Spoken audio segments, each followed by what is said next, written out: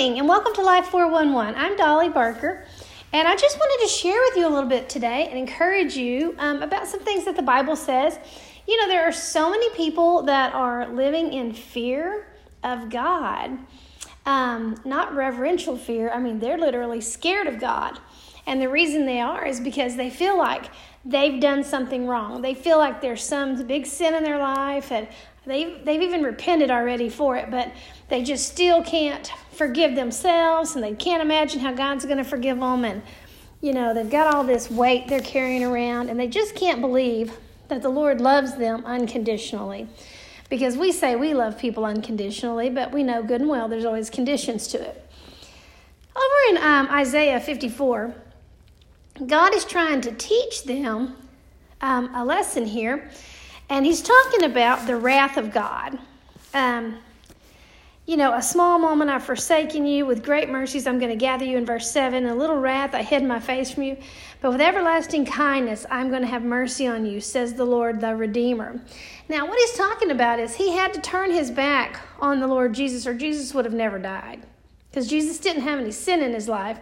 God was not forced out. God had to choose to turn his back on the Lord and let him die. And that was done so that the Lord could redeem us. That there was a reason behind it. You know, the Bible says, for the joy that was set before him, he endured the cross. He knew what that meant for you and me and for all the believers in the earth. I tell you what, it was a great victory for us. It wasn't a sad day at all. It was the best thing that could have ever happened, that the Lord Jesus died to pay for our sins. The Bible tells us in Isaiah 54:9, it says, and this is as the waters of Noah unto me.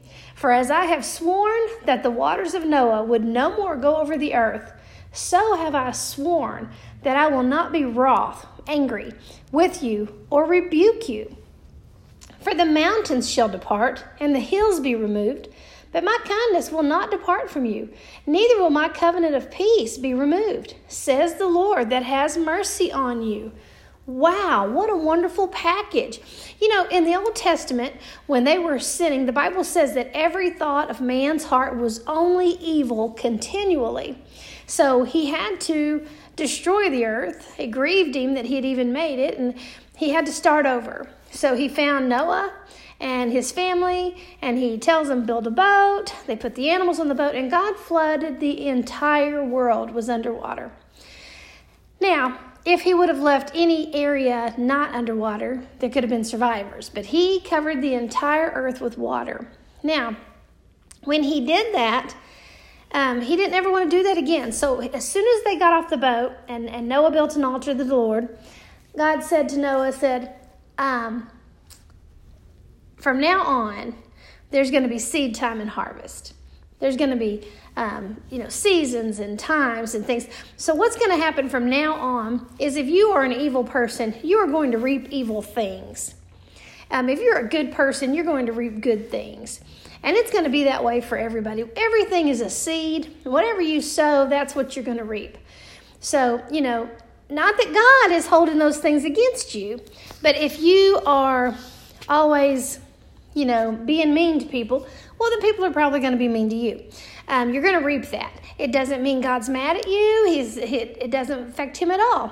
It's going to all play out because that's why that's why your mom always told you, speak nice because you're going to eat those words and things like that. Because it's a fact that as we go through life, we end up with what we've been dishing out.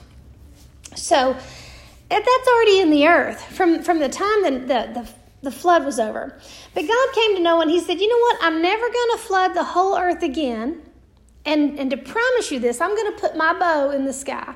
And you're going to know that, there's always going to be higher ground. So if you find yourself in a flooded situation, just start moving because you're going to get to some higher ground because God swore he would never flood the whole earth again.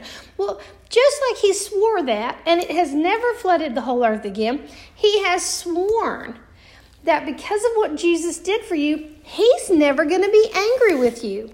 He is never going to be mad at you. Listen, we're going to reap what we do. In this natural realm, in this earth, If we want to receive, we have to be givers. There's so many teachings.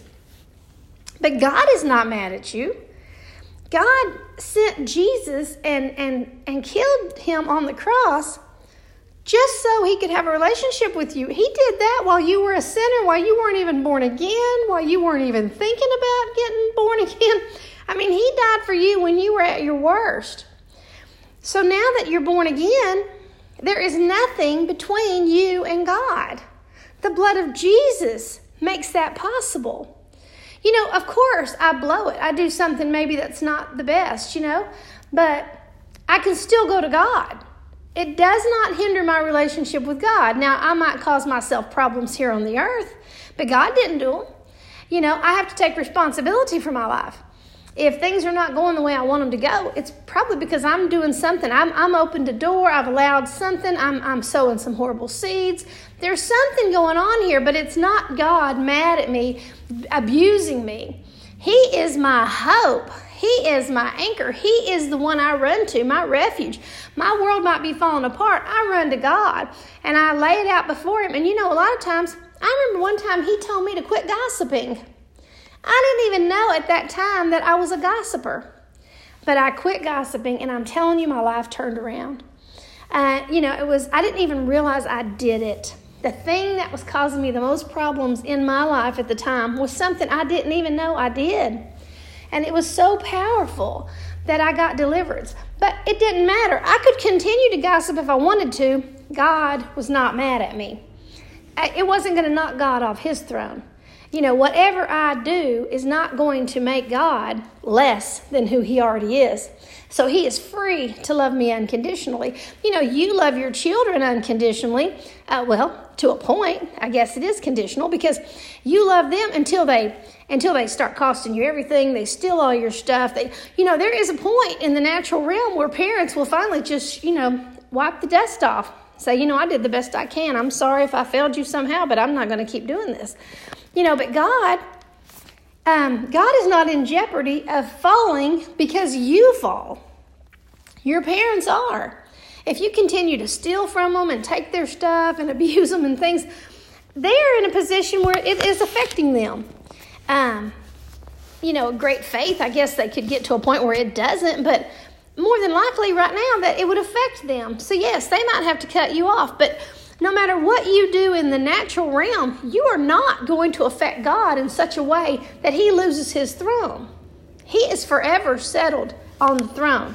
It is forever. I just praise God for that he is my stability.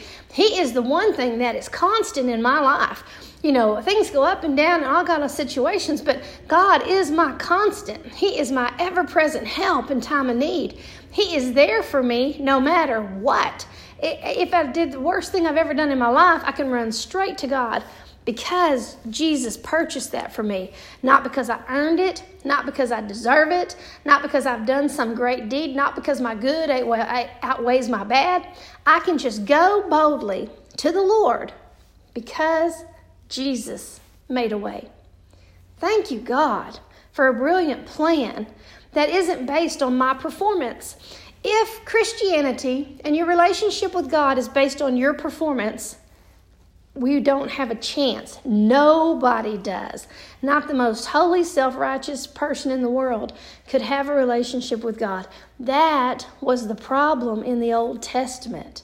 That's why the covenant we're under now is a better, more glorious covenant, because it's not based on you. Anything based on you is not going to work. And God knew that. He needed us to see that because he needed us to understand what's all going on here so that we could get victory in our lives.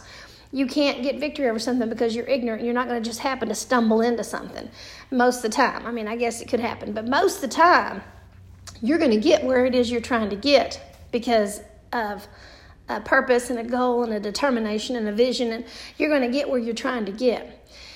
So, God didn't want salvation to be based on your performance because he knew that that was a 100% guarantee that you would never be able to come to him. And that was what he was trying to fix. That is why Jesus had to die on that cross.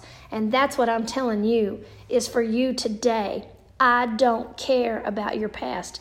I don't care about your current situation. Neither does God.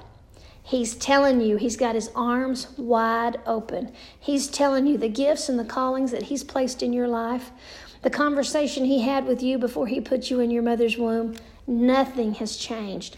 He is forever stable. It's settled, man. That is the way it is. He's never going to take your gift away. You can use it for the world. You can take, that beautiful singing voice and you can just go use it just totally for the world in your own personal game. And that's okay with God. It's not going to knock him off his throne. Now, you're not going to reap all the benefits. You're not going to have all the eternal rewards and things that you would have. But you are saved, and God does, and you can be singing secular music. I'm not saying you have to only sing Christian music. You could sing secular music and be a witness and like an evangelist to the world. You just have to be led by God with what to do with your gift. But I'm just saying, your gifts, whether you use them to glorify God or let the devil use them, it doesn't matter. God's not going to take them back away from you. The gifts that he's put in you, they're without repentance. You have them. Now, what are we going to do with them? Listen, get with God. Figure out what it is you've got, what it is you're supposed to do, and get you some victory in your life. Praise God. Listen, he loves you, and his love truly is unconditional because he doesn't need anything from you. He can just give. Praise God. Man, I hope this has encouraged you, and I hope you listen to the next one and follow me on Facebook and Twitter and Instagram so I can encourage you all the time. And I just want you to have a blessed day, and God bless you real big.